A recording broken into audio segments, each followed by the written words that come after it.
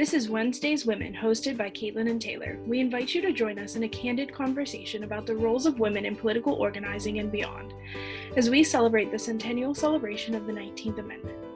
We hope that you find this episode educational, entertaining, and the women we discuss inspiring. If you like what you hear, subscribe and share.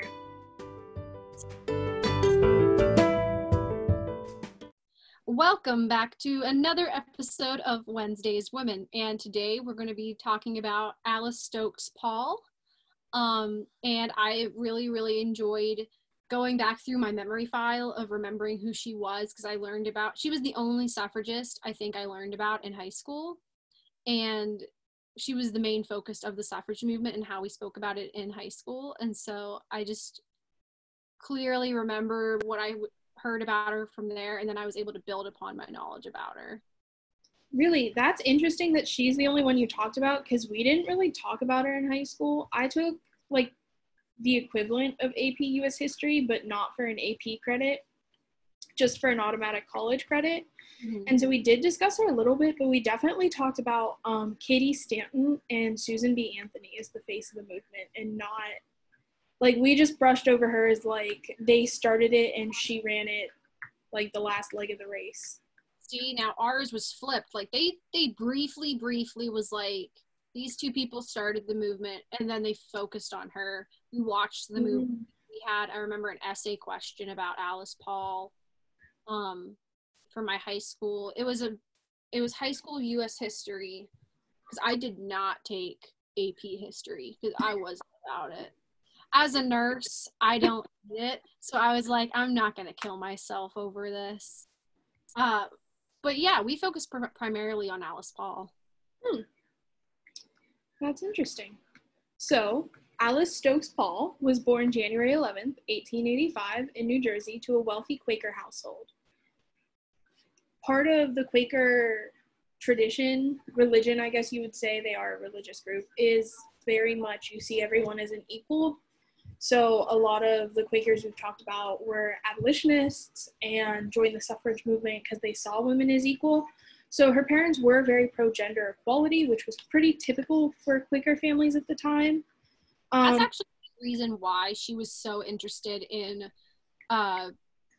Susan B. Anthony being her role model. She stated throughout her life that she's her role model for not only that reason, but also she saw her as a role model because she was also Quaker. Mm-hmm. And Alice pretty much did spend her entire life working on the suffrage movement. So early on, her early suffrage ideas were planted by her mother, who was a member of NAWSA, the National American Women's Suffrage Association, and attended women's suffrage meetings. Alice often attended those with her, even though she wasn't, as a child, she would attend with her mother. Tacy, Alice's mother, may have also held meetings at their home or just had members afterwards. So not really an official meeting, but most of the group comes back to your house and hangs out for a little bit sort of deal. It was at their house in Paulsdale that Alice Paul noted years later that she was first introduced to the suffrage movement. So she was a little more comfortable with it than other suffragettes who sought it out later in their life. So just this idea of growing up around it and being very comfortable with it just from an early age. In a Newsweek interview, Paul said she dedicated her entire life to women's equality. When a Newsweek interviewer asked Paul why she dedicated the whole of her life to women's equality, she credited her farm upbringing by quoting an adage she learned from her mother: "When you put your hand to the plow, you can't put it down until you get to the end of the row." Which, if you're not familiar with farming or old farm adages, it's this idea that when you start something, you have to see it through, even if that's just to a milestone. So obviously, once you pick up the plow, you don't have to plow the whole field, but you're not going to leave a plow in the middle of a row just because that's not a fun place to pick up at. So that was her early life. Her education is very impressive, especially for a woman of her time. So now. Even for now. So she was a doctor, not a medical doctor, different doctor. But that was very uncommon for women at that time to achieve such a high level of education. I apologize if you can hear a cat meowing in the background. My kitten is on bed rest, and he's not happy about it. In a week. So Alice attended Hicksite School in Morristown, New Jersey, and graduated first in her class in 1901. So Hicksite Friends endorsed the concept of gender equality as a central tenet of their religion and a societal norm of the Quaker life. So like I said, a lot of Quaker families were very into this ideal. And so they didn't see it as weird, or no one really like made fun of her for it. She went on to Swarthmore College in 1901, which is a co-ed college that her grandfather actually helped co-found for biology. Her mother also attended this school, but could not finish her degree after she was married because married women were not allowed to attend. And that's a big reason why, especially Alice, was like, all of her children attended the school because she felt very saddened whenever she didn't complete her education. So she instilled that moral in her children where you have to go to college. But Alice was the only one who actually completed all 4 years and graduated of her children. Fun fact. And I mean, I just think that's a terrible policy to have, and that seems very outdated, and it is. But just to give some context, my great-grandmother actually had to drop out of nursing school because she was pregnant, and they did not allow her to continue her studies. I don't think that it is easy to be a mother and a college student. I am just a college student and sometimes find it to be a struggle, but I do think it should be an option to those who want to pursue it. I don't think your motherhood should eliminate you from eligibility. So yeah, we have issues like that even at Clarion, because I know a girl who I went to high school with. She just had a baby at Clarion, and she was told to drop out, to like not go for schooling anymore by her advisor, and she didn't agree, and so she kept going. She had her baby. It actually kind of lined up perfectly with quarantine, but now she's going to be returning to school. It's such again, it's an old time idea that women, we think that they only need to have one role, especially early on. Like, you see people returning to school after their kids are older, but the idea of having those two responsibilities seem, I don't know, undoable, maybe? Yeah, I mean, it's definitely not, it's not gone. Like, there are still schools that you can be removed from if you fall pregnant, which I mean is absurd, because if a man rears a child, he is not getting expelled. Exactly. So, I mean, in the case of my great-grandmother, my great-grandfather worked at a mill, so he wasn't really at risk of getting kicked out of anywhere. But had he been attending the same university to be a nurse, he wouldn't have been removed. So I do think it's just problematic all around. So at Swarthmore, Alice was taught by some of the leading female academics of the day, including mathematics professor Susan Cunningham. Cunningham was one of the first women to be admitted to the American Mathematics Association. So again, a lot of these American whatever associations, chemical societies, bar associations, they've been around for a long time, but women are really just seeing their entrances into these associations within the last 100 years.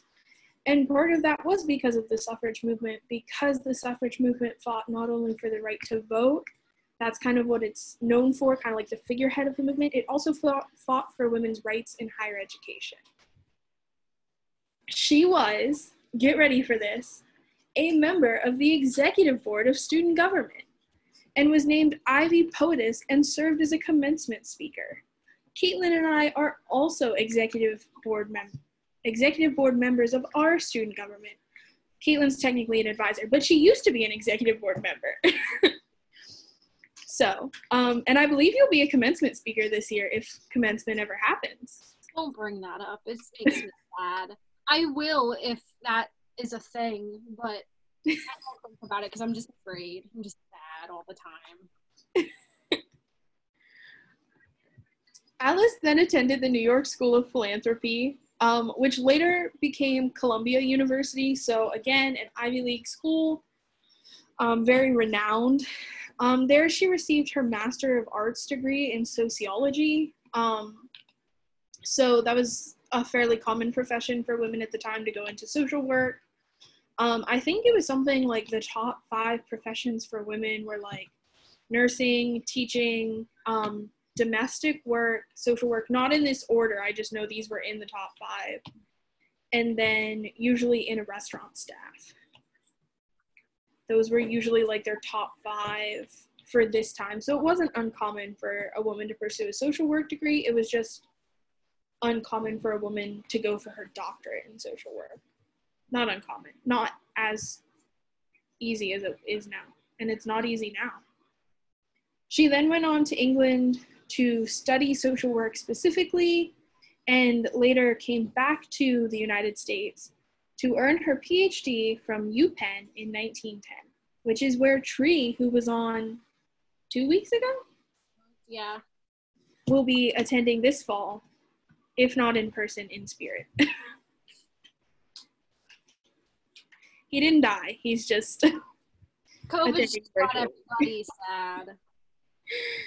Following the passage of the 19th Amendment, Paul earned 3 law degrees and traveled to South America and Europe from through the 20s and 50s. She moved back to the United States permanently in 1941. Alice Paul died on July 9th, 1977 in Morristown, New Jersey, just a few miles from her birthplace and family home of Paulsdale. Did she, do we know if she attended school for all these law degrees, or were they honorary law degrees? Oh no, she did them, I think she did them like for reals, because she got those degrees specifically so she could draft and help with the update in the civil equal rights. Right, and also she wanted to help people overseas, because I think it said when she went through the 20s and 50s, that's another reason why she got the law degrees, was so that she could utilize them in helping women overseas that needed that support. I knew I had known of 1 law degree, so I didn't know if the other 2 were honorary, or which you can receive more than 1. That's possible. I know she got 1 definitely for the reason of being able to draft the documents she drafted and to work overseas, but I'm not sure about if that applies to all of them or just 1. Yeah, I mean, I'm not really sure. It just takes a long time if you go for more than 1. It takes like 3 years for 1. But, so we talked about her education, and she took that brief gap between her master's and her doctorate to go to England, and this is where she really saw reforms in the suffrage movement. So at this time, in the early 1900s, England was also fighting for women's suffrage. Not everyone in England, clearly, but several members of the communities in England were fighting for women's suffrage. So Alice worked at the Woodbrook Settlement in Birmingham, England, where she studied social work. She first became involved with the British suffrage movement by selling a suffragist magazine on street corners. She says this experience opened her eyes to the abuse that women suffer, really in everything they do, but especially in the suffrage movement. So suffrage was very uncommon, unliked, both here in the United States and in Britain.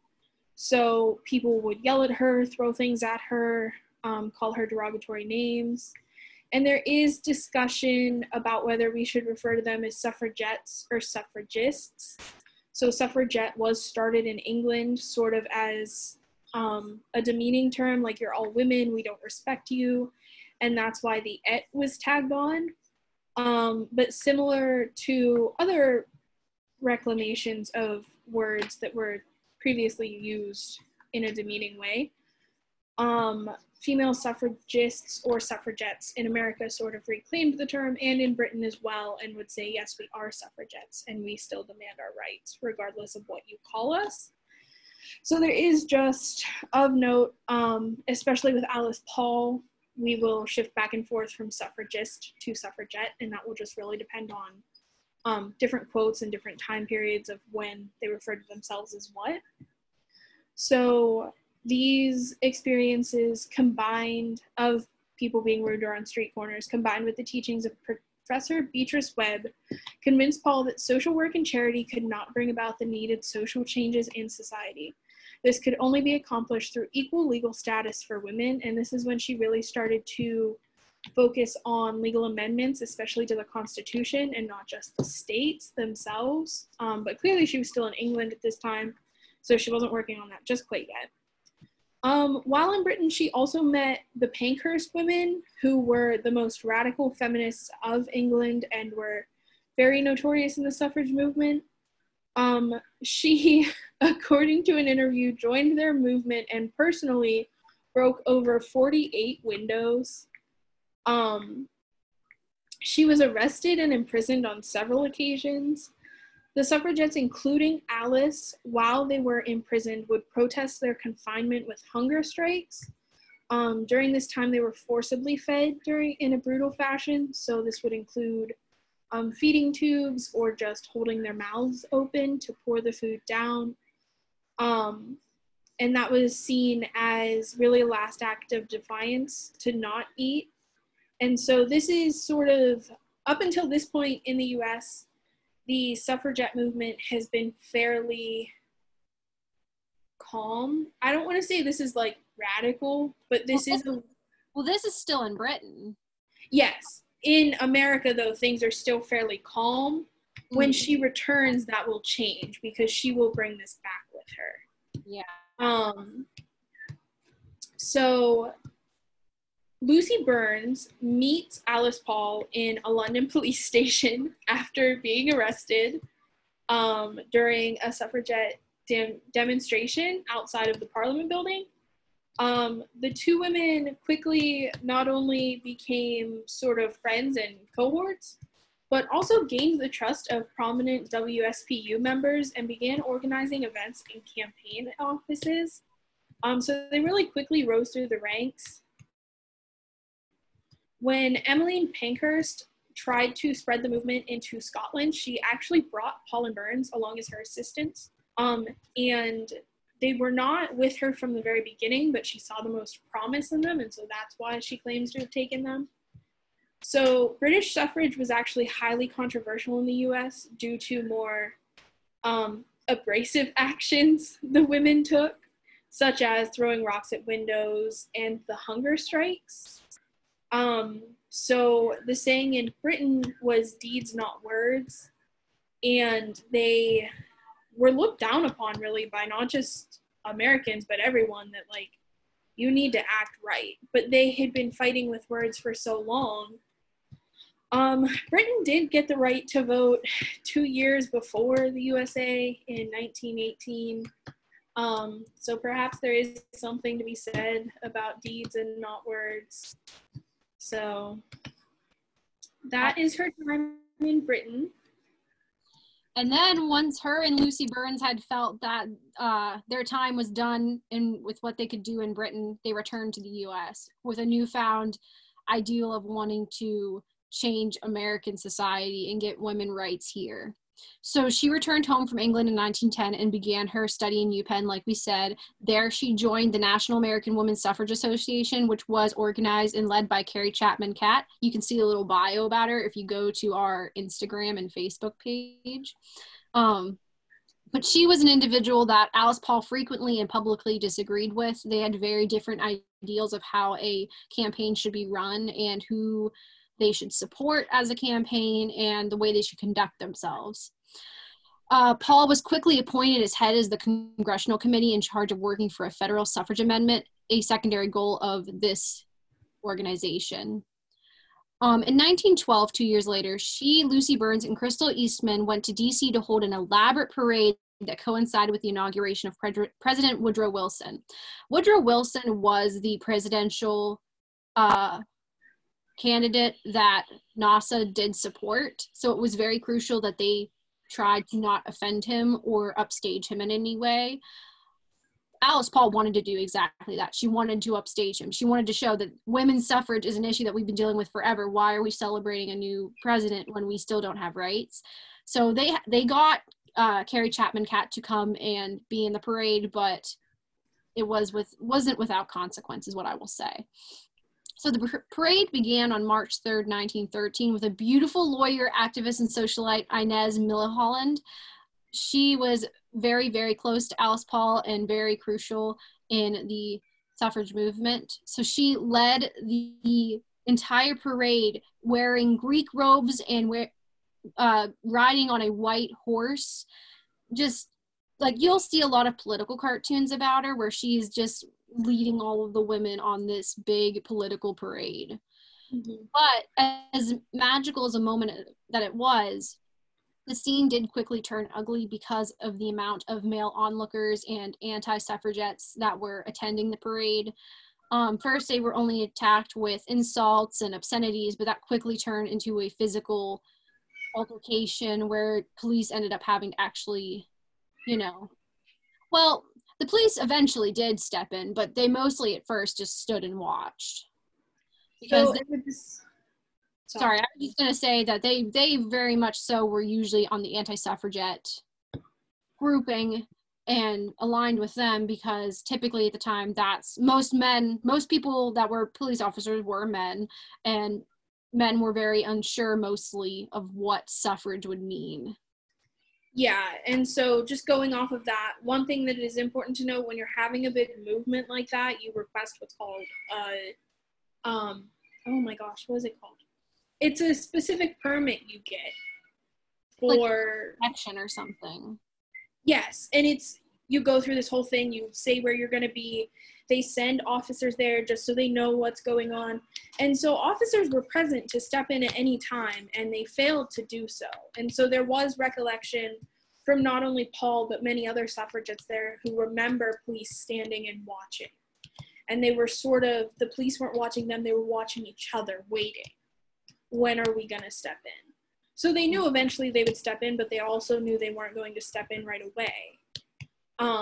Which is not how you want your police force to act at all. Yeah. And eventually they did step in because it got really unrowdy. And also it's in DC and the president's getting inaugurated. They really don't want to have all that bad press on their hands. Mm-hmm. However, that's the whole beauty of the parade. So the following day, Alice Paul looks in the newspaper, and front line is the parade, not the inauguration, the parade above the fold. And the reason why is because of all the unrest that it caused. So despite the fact that the parade itself seemed in the moment like it had failed, it had actually done the exact opposite and became a popular topic of discussion among politicians and the general public. And then on March 17th, in response to the parade, Paul and other suffragettes met with Wilson at the White House and expected to kind of press him about the idea of having an amendment put in place that would allow women to vote. But he said it was not yet time for the amendment to be in the Constitution, which he said those type of things for a variety of reasons. You could say it's because he didn't want to upset anybody else in his party. You could say it's because he didn't believe in that. There are a lot of reasons, and that's why the decision of when he does decide to change his mind and persuade Congress to change and accept this amendment, there's a lot of ideas of why did he do that, because there was a lot of reasons of wonder why he doesn't like it. So the reason he most commonly gives up until he changes his mind is like a really lame reason that everyone knows is fake, but if you look it up, it will just say he often listed more pressing matters. So I think at one point he lists tax reform. At one point he discusses international relations.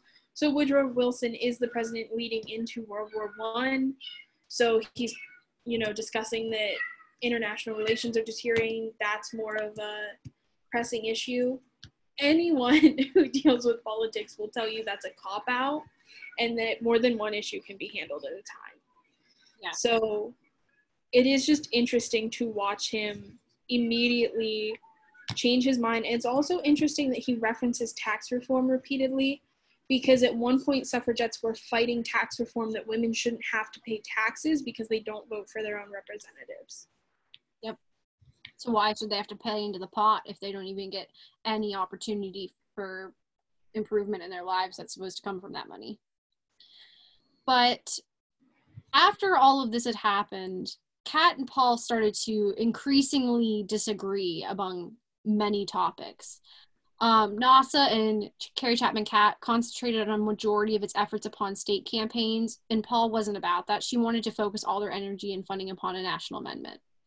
So NASA actually confronted Paul and her group because they disapproved of the use of their funding that they were getting from, what's the word I'm looking for? Like donations.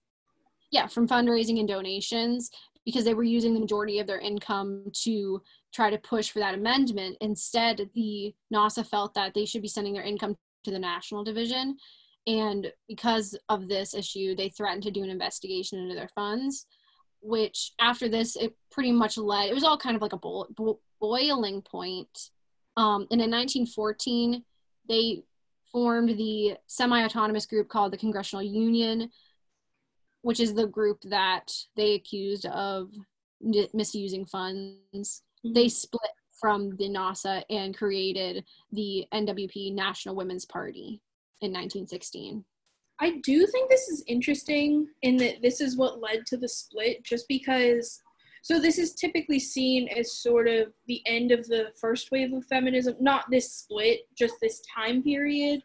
So we're sort of wrapping things up. So like I said, Alice Paul is sort of seen as this last leg of the race.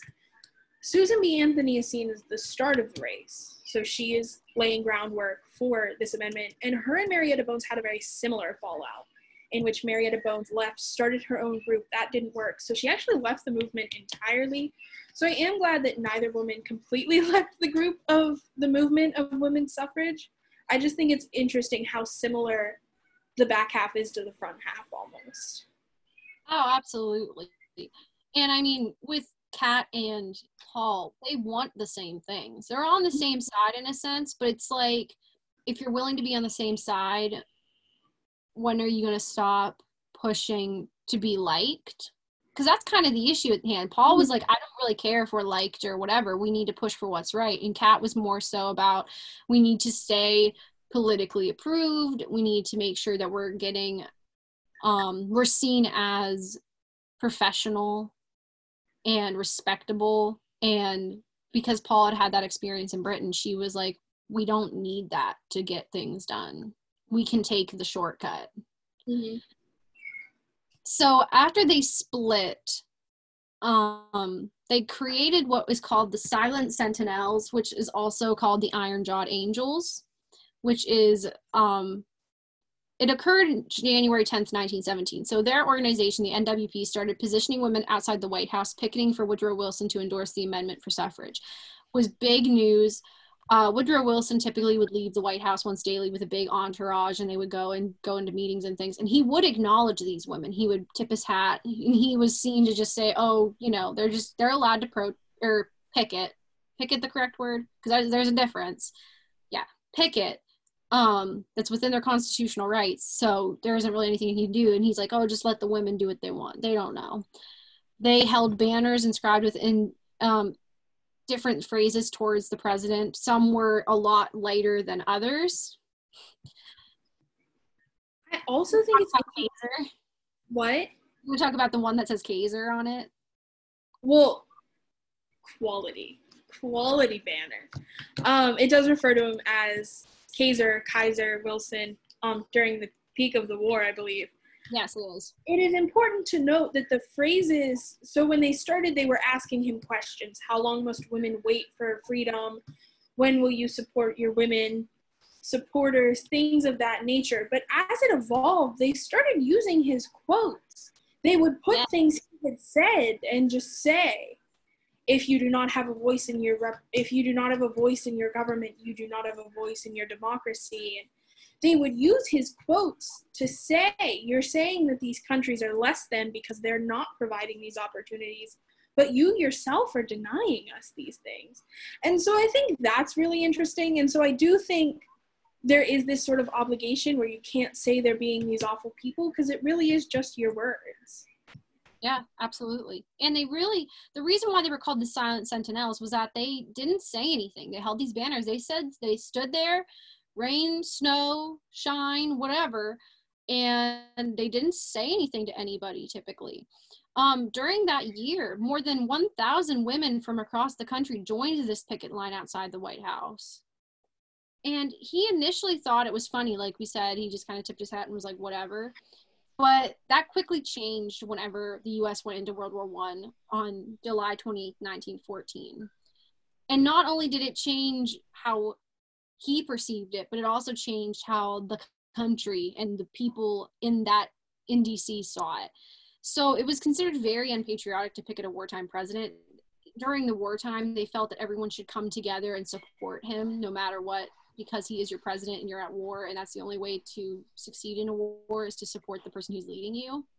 But the women were like, yeah, but guess what? We've been fighting this war for decades, and nobody has supported us, so why should we stop supporting ourselves when nobody's ever supported us through our war? So they go ahead. I just also think this idea of you can't critique someone because the country's at war is stupid. Yeah, I don't critique you because I think you're an awful person. I critique you because I think you could do better. Yep. If I didn't have any hope that you could do better, I'd just be like, this is what we have and we have to work with it. But if I'm like, we could improve in this aspect, I'm going to critique you on it. Yep, I completely regardless of a war or quarantine or whatever. Yep, absolutely. So to try and silence the women, they were arrested on the grounds of obstructing traffic, which if you've ever seen pictures of them, they're not obstructing traffic. People could get through, first of all. Second of all, they weren't on the street. They were on the sidewalk. So even if you're saying they're obstructing traffic on the sidewalk, you're stupid, and that's a cop-out answer. And we're going to talk about this later on, but this idea of political prisoners was not okay in the United States. But that's why they had to pick something to fine them for, because they couldn't just arrest them for politically disagreeing with them. So if you've never seen a picture, it was typically, the White House gates, on the left side you had 1 to 2 women holding 1 to 2 signs, backs up against the gate. On the other side you had a very similar looking 1 to 2 women, 1 to 2 signs. So you could easily walk past them. Absolutely. Easily. Yeah, no, this was just a way for them to try and weasel them into stopping. But it ended up kind of backfiring on them. So they obstructed them on these grounds of obstructing traffic, which are ludicrous, and they gave them the choice to pay $10 each or go to prison. The women majorly were like, nah, I didn't do anything wrong. Why would I pay a fine and admit to doing something I didn't do? Because that's what it is by paying the fine. You're agreeing, I did this thing I shouldn't have done, and now I'm going to pay for it.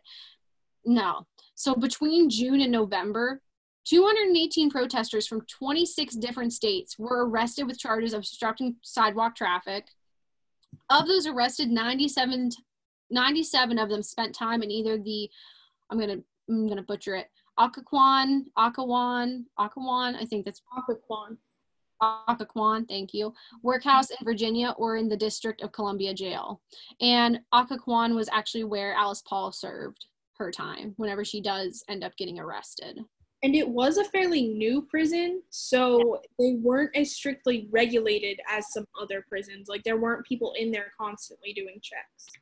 Yeah, just important to note for future discussion. Yeah, absolutely. So Paul and her compatriots followed the English suffragette model and demanded to be treated like political prisoners in staged hunger strikes. They were like, we just arrived here, and they have unsanitary cells. It's cold. It's rat infested.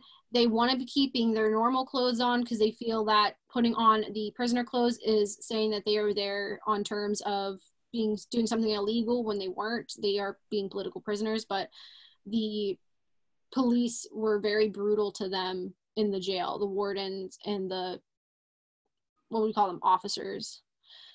And the arrests continued, and the conditions at the prisons continued to deteriorate. And for staging hunger strikes, Paul and several other suffragettes were forcibly fed in torturous methods. So Paul had already experienced this once before. She experienced it in Britain. There isn't a lot of data on what happened in the United States, but there is a lot of data of what it was like in Britain. And from what I can tell, they're very similar experiences. So in Britain, many women said that they could suffer from broken teeth, bleeding, vomiting, and choking on food as it is poured into the lungs. Because what works, and I'll put some pictures in here, when you, and this is Nurse Caitlin talking, hello. So whenever you typically put in an NG tube, which is a nasal gastric line, you typically want to always ensure that it is going into the stomach. That's why it's said in, if you read Alice Paul's recount of what happened to her, as soon as they get it through your mouth or through your nose, they force you to put your neck down. And the reason why is that helps to close off your airway. So to try and ensure that it's going to go into the right pipe. And if you're thrashing, because you don't want this to happen to you, which I'm sure a lot of the women did, they thrashed and didn't want this to be happening to you. And I'm sure the guards and the doctors and whomever was there doing this procedure were not very gentle with them. That's why some of the women, especially in Britain, accounted that they had aspiration pneumonia because some of that food particles would enter into their lungs. So that's an issue. If they couldn't get it through the nose, because they did have this regulation, and I know this was a thing in Britain, if their nose appeared to be damaged and all. So if you have NG tubes constantly being removed and replaced and removed and replaced, it very much damages those delicate tissues on the inside of the nose. So they felt that they tried to offset it by going into the other nostril, or if they were both really bad, they would go through the mouth, and that's where you start to get the broken teeth. Because what they would do is they would do same thing as the nose, but much more unpleasant, because they would just take a feeding tube through the mouth. So if you look at pictures from that time period and when they did these, especially political cartoons, which I'm sure are very more realistic to what was going on, they would put the tube in, and then they would have a funnel at the top, and then they would pour in whatever they were giving them. Whereas today, it's, unless you're incapacitated and you're not awake, it's always usually through an NG tube, and it'll be in a bag, and it's like at a specific type of so much per hour specific speed, because you don't want to overfeed someone, especially in these conditions. So whenever I was reading about this, I was like, something that they are very much at risk for is refeeding syndrome. So when you have a patient who is malnourished because they are having some kind of a eating disorder issue, or they've been malnourished from mistreatment or whatever, you don't want to just start feeding them a lot of food all at once. They'll start getting refeeding syndrome is what it's called, where they will get sick because you're overstimulating the body all at once and you're providing them way too much nutrition, and they're just really going to get sick. You have to do it slowly. And that's why if you ever watch a movie where people are found in the desert, they're like, don't drink too much, don't eat too much, take it slow. And that's why, because they don't want them to get sick. So I'm sure the women got sick in here. And that's probably why too, a lot of the women, I know Alice Paul wrote in her interview about this, you would immediately start throwing up. It was not a pleasant experience. And then if you think about it, if they start throwing up, the people are probably like, well, wait a while, wait a day, and do it again, because there's no way they're gonna get any nutrition by just throwing it back up. And I also think just the sensation of a feeding tube, so you can't close your nose. Once it's in your nose, you're not closing it off. If you put a straw in your mouth, you can pinch your teeth closed. So they're often using something to hold their mouths open while they're feeding them. And then the sensation of having the tube pulled out of you. So typically, and you can correct me if I'm wrong, but I'm assuming typically if a patient's getting intubated through their mouth, they're fairly unconscious. Typically, if they're getting anything down the throat, they are either unconscious, or if they're somewhat awake and they have to do it because they're in a medical emergency, numb the throat. They can try to do some numbing medications, but I'm sure they weren't doing that for these women. Yeah, you're not just sitting there taking a crazy throat.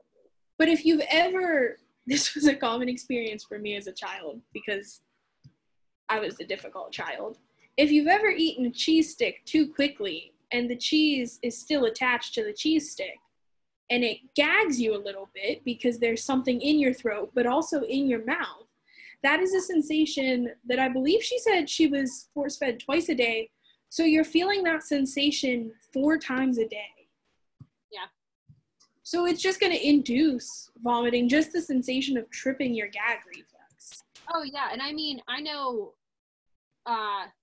if you have like bulimia, or if you're somebody who happens for some reason to have an NG tube frequently, you can make it so you have less of a gag reflex, where it'll be difficult then, like say, because the reason you have a gag reflex is to prevent anything from entering your lungs. Mm-hmm. It's there to try to make you cough it up, or if you have something lodged in your throat that's going to obstruct your airway. Those are the reasons for it. Well, if you're constantly messing down there, it's like any other sensation. It's going to become desensitized to it. It's not going to work as well. So that puts them at risk for infections, and aspiration pneumonia, getting something lodged in there, not being able to get it out as much as somebody else. So lots of big issues with it. And I do have a quote here of what we're talking about. So she said, Paul accounted, I resorted to the hunger strike method twice. When the forcible feeding was ordered, I was taken from my bed, carried to another room, and forcibly put into a chair, bound with sheets and sat upon bodily by a fat murderer whose duty it was to keep me still. Then the prison doctor, assisted by 2 women attendants, placed a rubber tube up my nostril and pumped fluids into my stomach twice a day for a month, from November 1st to December 1st. This was done. And another thing, the reason I can only imagine how sore their nose was, because typically, if you're going to have an NG tube in for like an extended period of time, they don't take it out every time you have a feeding. They put it in and they leave it in for a certain amount of time, because that makes only enough sense. But obviously with these women, they would have just probably tried to take it out had they been put back in their cells with it. But I'm sure that was very, very, very unpleasant. That's just hard for me to picture. So I always get bloody noses very easily. Like if I sneeze too hard, my nose will bleed. So like as I was researching her, and then as we discuss a movie later on, like watching the scene in it, I was just like, I would be bleeding. I would be bleeding so bad. It would, like, I couldn't imagine. I remember in high school when we watched that movie, we had to sign a form. Our parents had to sign a form about it, saying like, do you want your child to watch this? And then we were given the option too, if you didn't want to see that part, you could leave the room. Which, I mean, I think that obviously you're like 10th grade. So I guess, you're still a child. So if you don't want to see it, that's fine. But also I think that really shows you, that's a big reason of showing what these women were willing to endure for this to pass. And that wasn't the only thing they endured. They endured lots of things. I know Lucy Burns accounted in her testimony to a reporter about how they did there's a name for it. It's something brick night, I think, where they all had to put their arms above their head. Cell brick night. I'll put the name of it somewhere here. But anyhow, where they all had to go like this and hold their hands above their head overnight. So there was many different forms of torture and brutality that they had to face for something that they didn't do that wasn't wrong. Prison officials actually removed Paul to a sanitarium in hopes of getting her declared insane for not eating. But that didn't work, because they found that like she isn't insane. She's just willing to die for her cause. She's not suicidal. She's completely sane. But because of all of the moving and things, she was able to get news of the prison conditions and hunger strikes to the public, and that was taken to the press. Some politicians and the public began demanding for these women's release. Sympathy for the women brought many to support the case for women's suffrage. So because of all that, not only did women's suffrage get advanced, but then also these women got released because of it. They realized, hey, these are cruel and unusual ways of treating people. We should stop it. So they did. And I just want to point out, so much like the British saying was deeds, not words, this worked in Britain, and that's where Alice learned it. And they've been fighting for years and can't get people on board with the suffrage movement. And it took 200 people, and their struggles are not lost upon me. But relative to everything else, this was a fairly quick turnaround for these people are awful. How dare they stand outside this house with a sign? They should rot in prison to, you know what, let's give them what they want. Oh, yeah, absolutely.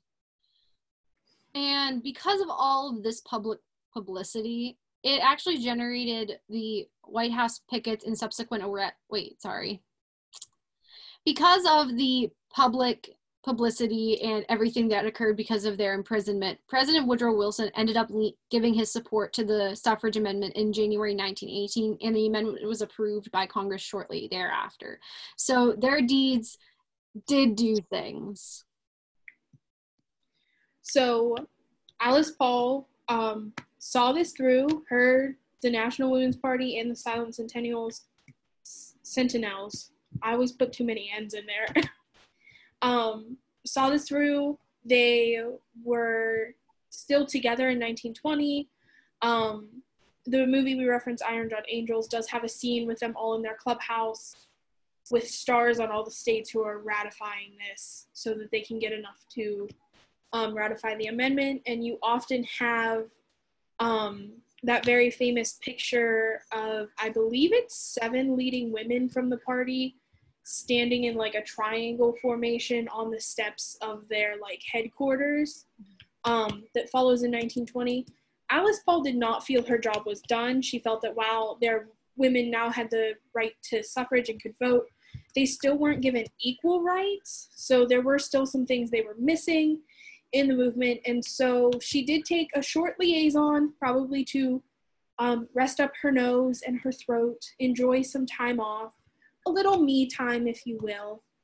And then in 1923, on the 75th anniversary of the Seneca Falls Convention, Alice Paul announced that she would be working for a new constitutional amendment, one she authored and called the Lucretia Mott Amendment. Is that how you say her first name, Lucretia Mott? Okay, I just want to double check. I think so. We're not known for our pronunciation around these parts. This amendment called for absolute equality, stating men and women shall have equal rights throughout the United States and every place subject to its jurisdiction. So this was fairly common that the continental United States and then at this time Alaska and Hawaii actually weren't states, and then obviously not all of the states were states yet. So it was anywhere that we had jurisdiction of had to follow this principle of men and women are equal.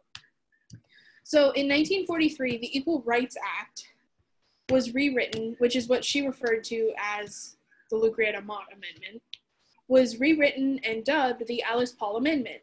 The new amendment read, equality of rights under the law shall not be denied or abridged by the United States or by any state on account of sex.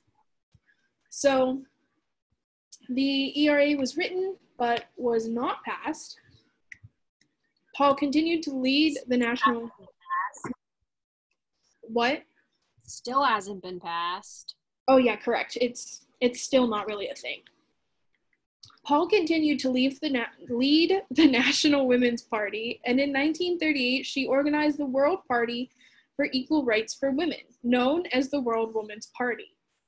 She played a key role in seeing that the preamble to the United Nations Charter, which we mentioned the United Nations last week, Eleanor Roosevelt working on the Declaration of Human Rights a little ways after this, included references to sex equality, which is big in the United Nations. They do sort of rank countries based on, do you see your women as equal? Do you treat them as equal? Because some places do see them as equal, but they're like, well, they're equal to a man, but this is their job. So during the debates over the 1964 Civil Rights Act, Paul and the National Women's Party helped lobby for the inclusion of sex discrimination as a legal conduct. So during the Civil Rights Act, discrimination on the basis of race, it was being argued it should be illegal. You shouldn't be able to deny someone just because of their race or ethnicity. And Paul joined the fight to say you should also not be allowed to deny someone based on their gender. Paul's proposed amendment was introduced to Congress in 1923, but it would not be approved until March 1972. This was the Civil Rights Act, not the Equal Rights Act. However, this was the Equal Rights Act, just kidding. It was approved in March 1972. The amendment failed to be ratified by the 38 states required under the Constitution. The 1964 Civil Rights Act, which stopped people from discriminating on the basis of sex, race, national origin, or religion, had the word sex added at the last minute, and that is often attributed to Alice Paul, saying that she lobbied very heavily for that, and then they did eventually give in.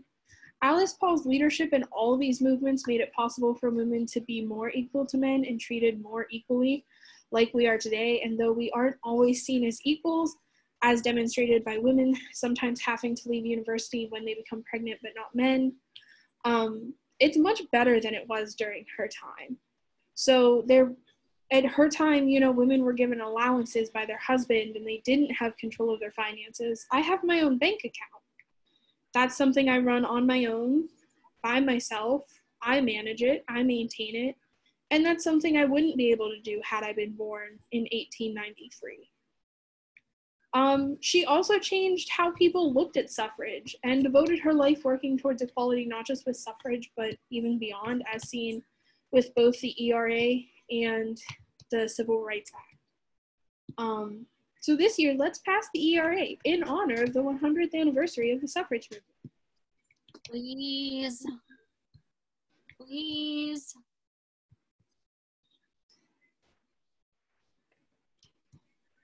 Okay, so now I want to just talk about her legacy. So we keep talking about Iron Jawed Angels, which is the movie we both have watched. I told Taylor to watch it. I watched it in high school the first time. Love the movie, great actors, lots of good actors. I feel that they fairly correctly portray all the cast, all that I know of. Not too sure about Patrick Dempsey's character and how realistic that was, or if that was included, because I couldn't find anything really about her marital situation. I saw some stuff about some women, not sure if they were insinuating or they were just talking about her close friends, but I'm not gonna lie, I wanted to see what's the tea behind Patrick Dempsey's character. He plays Ben Wiseman in Iron Jawed Angel, so I did go looking for Ben Wiseman and Alice Paul. I looked up Ben Wiseman in the Washington Post. I didn't find anything that indicates he was involved with her or was really close to the movement. Or even existed. Yeah, or was a real person. Or was he just put in there to show that, try to make us think, oh, but she wasn't gay. We're on to you. You can't have a movie about women and not have there be some kind of love interest. Because I did see some reference to her and Lucy Burns being very close all their life and sort of staying together and working together. But there is a scene in Iron Jawed Angels where Lucy sort of bemoans that she isn't married, she's 30 years old, she doesn't have a family.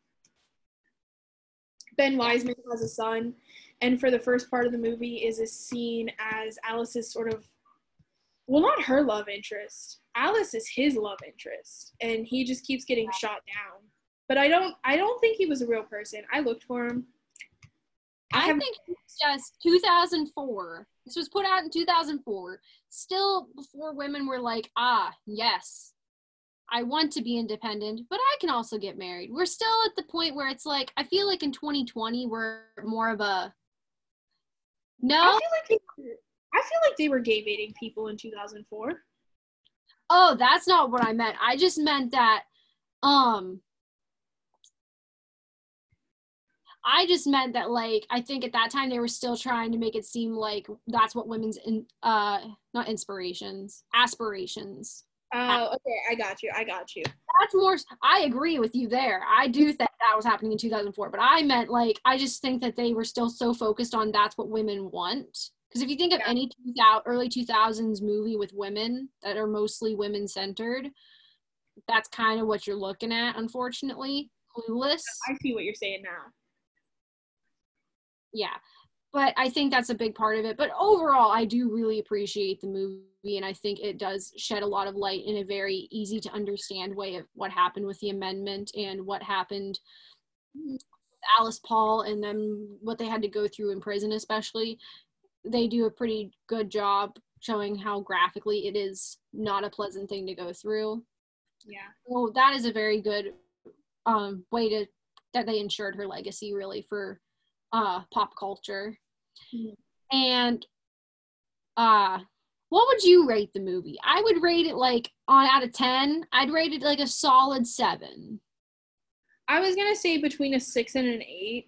Yeah. Depending on like, am I going for historical accuracy? I'd probably give it like a 6, because I do think there was a large portion of it that was sort of dramatized to keep it interesting, because it was advertised as a docudrama, so it wasn't just a documentary.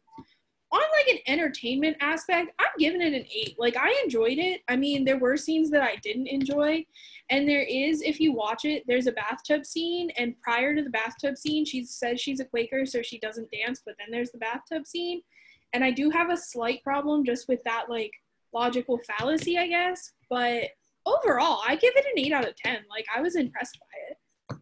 I have to let you know, too, people. So in high school, when we watched this movie, my teacher skipped over that big, like, bathtub scene, and I was like, what are we skipping over? I'm confused. I'm no longer confused. And before you go to defend the teacher, there's absolutely no nudity. It's literally just her face and the implication of, like, she's in the bathtub. Her hand falls. It's implying it's not a far stretch.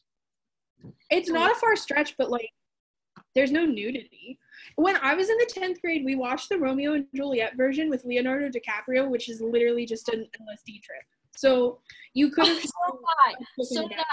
We also watched the did you ever watch the Romeo and Juliet, the old one from the 70s, with the guy that looks like Zac Efron? No. If you didn't, I'll send you the video because it's on YouTube. But her boobs are literally out, and we totes watched it. But in the 8th grade, we wanted to watch, I think, what was it, Back to the Barnyard? Is that the one with the cow? Yeah. We wanted to watch that, and they're like, you can't, it's PG-13. And I'm like, I'm confused. I am confusion. Yeah. Literally, Romeo and Juliet get married just so they can have sex. And that's okay. But this is like, yeah, okay. Totes different. Suffrage, man. Iron Jawed Angels is also on YouTube. If you can sit through 10 different ads spaced very close together, you can watch it for free on YouTube. Or on HBO Go Max. Or on Hulu. You have to have the HBO subscription to watch it on Hulu. I don't pay for that. I bum off my fiance's parents. Fun fact. Or you can find a friend to steal their Hulu and watch Iron Jawed Angels. Yeah. Critically acclaimed by Caitlin and Taylor. No, I totally agree with you, though. I would give it, like, a solid 6 for historical accuracy, and I'd give it, like, a 7 for my enjoyment level. Also, for her legacy, Paul was placed into the National Women's Hall of Fame in 1979, so obviously this is after she died, and into the New Jersey Hall of Fame in 2010. Then, at UPenn, her doctoral alma mater, Tree's soon-to-be alma mater, once he gets done and finished there, which seems weird because he just finished at Clarion. They placed the Alice Paul Center for Research on Gender, Sexuality, and Women, which I would like to go to and or study from or take a class at because that sounds fun. Road trip. If 2021 spring break ever happens, that's where we're going.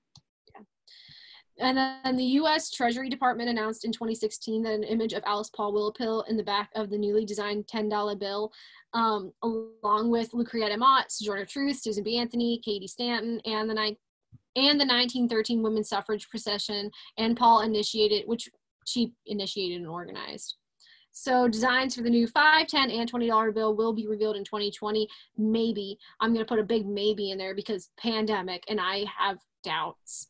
In conjunction with the 100th anniversary of women's suffrage. But again, I have concerns. They make stamps that you can, like, stamp their faces onto dollar bills now. I know. I've seen them on TikTok. I want one. I would do it. I would stamp. I started seeing ones like that on TikTok for Harriet Tubman. I've seen Harriet Tubman and Susan B. Anthony. I haven't seen it for all the women, but I've also seen a lot of TikToks of people making stamps, so I really think someone should go into, like, the business of just making, like, re-stamp the old racists off our currency. I'm into it. I'll put $5 towards it. I'll put $10 towards it. I'm into it. And technically, it's still usable, still valid currency. It's still technically illegal, but I mean, so are press penny machines, and I have 8 books full of press pennies, so. No, you don't. Yeah, I do. You're crazy. Hang on. Oh my God, show and tell.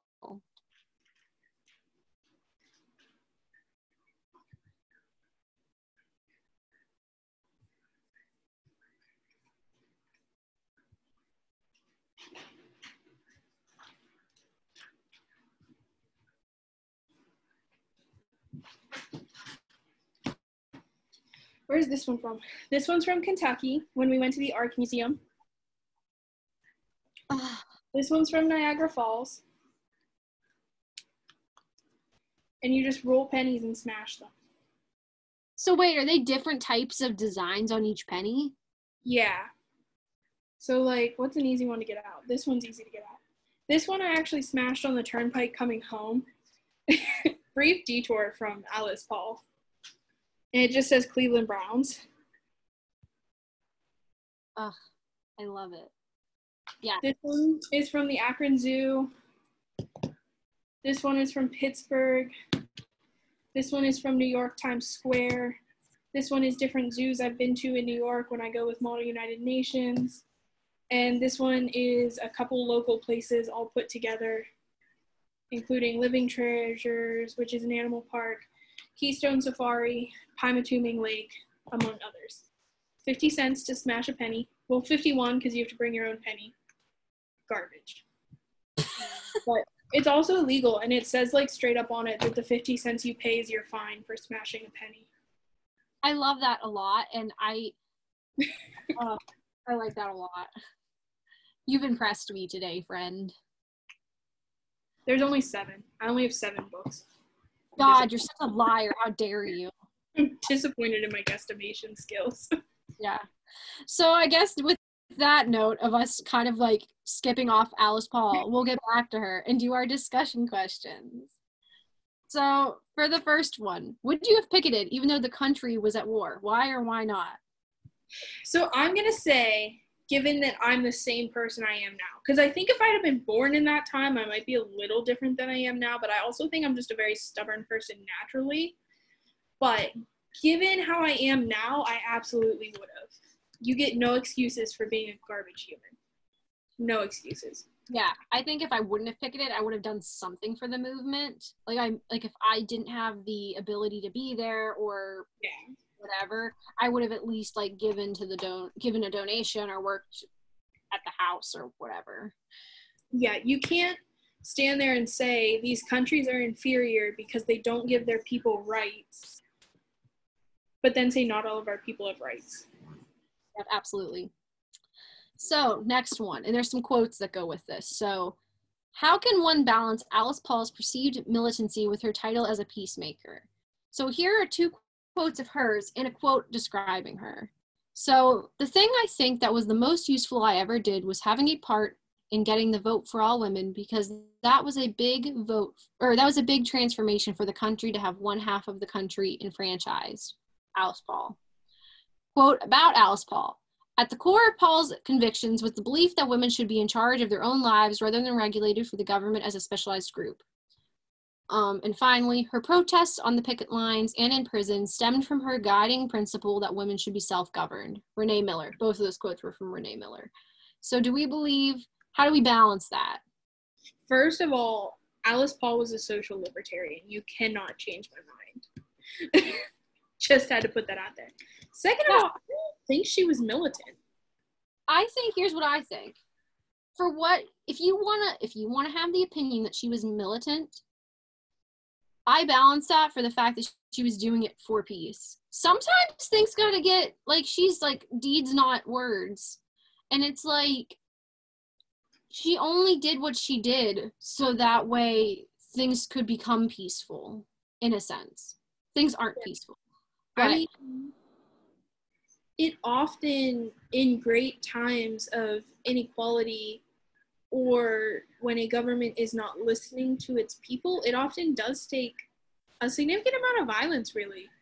You figure there's political coups, there's assassinations, there's overthrowings. Like, there's a lot of violent things that you can do to be like, I disagree with you. And all she did was stand there and be like, you suck. And in Britain, she did in Britain throw rocks. I won't deny that. But like, I've seen kids throw rocks through windows, and we're not force feeding them. Exactly. Exactly.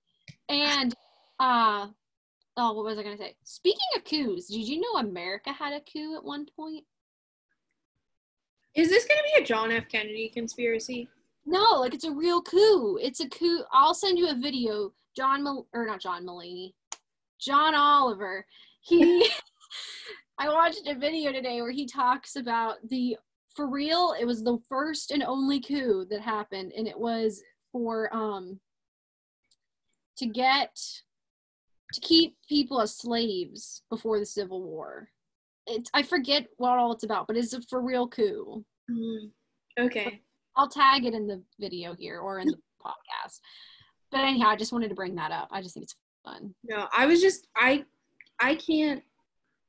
John F. Kennedy's assassination was not a coup. It wasn't. There are people who believe it was. It wasn't. It doesn't meet the qualifications to be a coup. Like, even if the government had assassinated him, that's not a coup. Mm-hmm.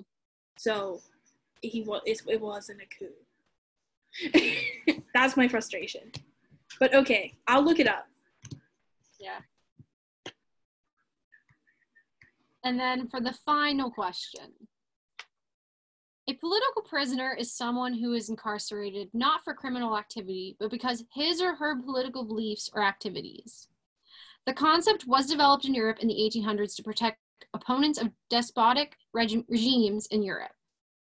Political prisoners, being different from common criminals, were supposed to be housed in better conditions than those who were in jail for other reasons.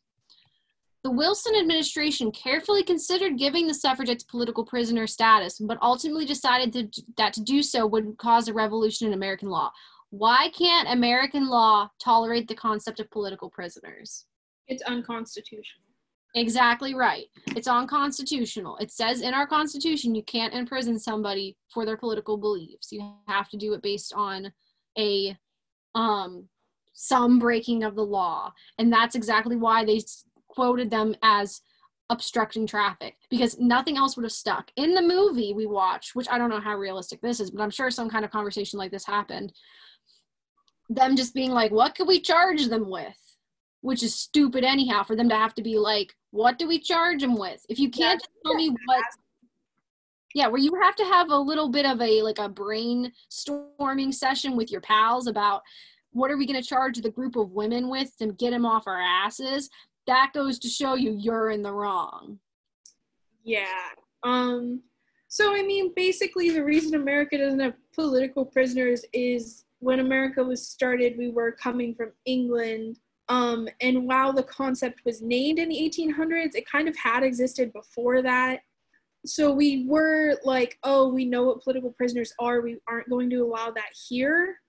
So we were like, you can't be imprisoned for your religious beliefs, and you can't be imprisoned for saying that you think the color purple is stupid. And like, there are certain reasons that you can't be put in prison. And so we really can't have political prisoners. I would argue that other countries shouldn't have political prisoners either.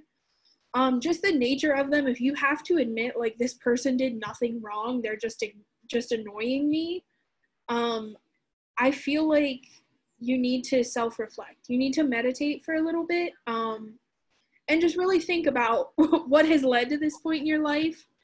And this isn't the only time that we've kind of had garbage rollings. So draft dodging, we wouldn't have political prisoners for. The Red Scare was kind of a big thing where you would charge them for something else because you couldn't really say, oh, they believe in communism, so we have to put them in jail. And that's the thing. We definitely have had political prisoners. We just didn't treat them correctly. That's exactly what happened here with the suffragettes.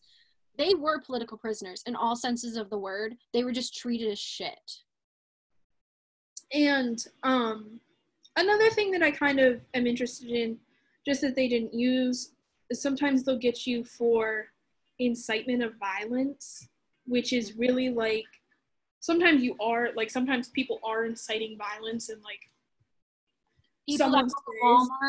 people that go to Walmart without masks on and go, that is inciting violence. Yeah, so some people are genuinely, if I say to Caitlin, let's go to the bell tower at midnight and burn it down, that's inciting violence. If I say I disagree with what Caitlin wore to Student Senate, I don't think that should be allowed with our dress code, that's not inciting violence. I'm not encouraging anyone to act out. Obviously, Caitlin might be upset by that. She might feel like I'm being critical of her or hard on her, and she might get violent because of that. But what I said was not inciting violence. And so there is a difference that is sometimes ignored or stretched. No, absolutely. And I liked that question because I wanted to point that out, because that is a conversation that rotates around the conversation of Alice Paul, is that idea of political prisoners and the fact that these women didn't do a damn thing wrong. And I think a reason why they didn't use inciting violence is because they were silent. Like, I think if they had said anything, that would have been a big part of it. But they weren't. Also important to note that these women were often abused while they stood there, and nothing was done to the men who abused them. It was to the women. Just want to throw that out there. What a reflection to our society today. Did I say that out loud? I didn't say that out loud. Okay, Taylor, who are we talking about next week? So before I talk about next week, I just want to mention something that See You Engaged Coalition has going on. Woo, fancy. We have 2 more suffragettes to cover this summer, and then we are going to have a little recap at the end of August of all the suffragette organizations we've covered and the role they played in getting the 19th Amendment passed. So if you've been counting, we had, I believe, less than 20 suffragettes discussed. I actually think we had 10 suffragettes discussed. It was something like 9 or 10. So we just felt that really wasn't enough discussion of the suffragettes, and obviously as the podcast continues we can revisit them, but an initiative we've started is every day for the month of August until August 26th we are going to post a short snapshot story of a different suffragette. And so we covered Carrie Chapman Catt. I believe today we are covering Elizabeth Cady Stanton. And then Tuesday, I think, is Ida B. Wells, but I'll have to look. So, but we are covering a different one every day. And then, so I encourage you to check it out. Every so often, we'll put up on our story, what suffragette do you want to hear about? So you can let us know who you'd like to see us cover. As for on the podcast, next week, we will actually be deferring a little bit from suffragettes and discussing Stella Goslin Cowan. So Stella Goslin Cowan was the first female enumerator for the census. 2020 is a census year, and the census is very important to voting rights because it determines how large your district is, how your district is represented, so how your lines are drawn, and being able to participate. What's up? Funding. Helps with funding. Funding. Public transportation, all sorts of things depend on the census counts. And so it was very important to the suffrage movement. Additionally, women weren't always counted in the census. And so to not only see women be counted, but then to see the first female enumerator is quite impressive. So I did just want to mention her during a census year. And I can't guarantee how long the podcast will go on, but I'm certainly not going to bet on us doing this for 10 years to catch another census year. So Next week, we will cover Stella Goslin Cowan. And it isn't too late to fill out your census. Starting August 11th, they're actually going to start knocking on doors. Cowan will come out August 12th. So I encourage you to go online, fill out your census. It can be done entirely online for the first time in 2020. If not, you can call it in. Like I said, there will be people knocking on doors and such. So there are plenty of ways to fill it out. So I encourage you to fill out your census. I also encourage you to register to vote and utilize this great right that so many women fought and were tortured for you to have. Absolutely. All right. Thank you everyone for watching, and we'll see you next week. I have to put down my thing. This has been Wednesday's Women, sponsored by the Clarion University CU Engaged Coalition. The thoughts and ideas presented in this podcast are meant to be for entertainment purposes first and foremost, and we do not claim to be experts in any field. As always, thank you for listening, and make sure that you go out and register to vote.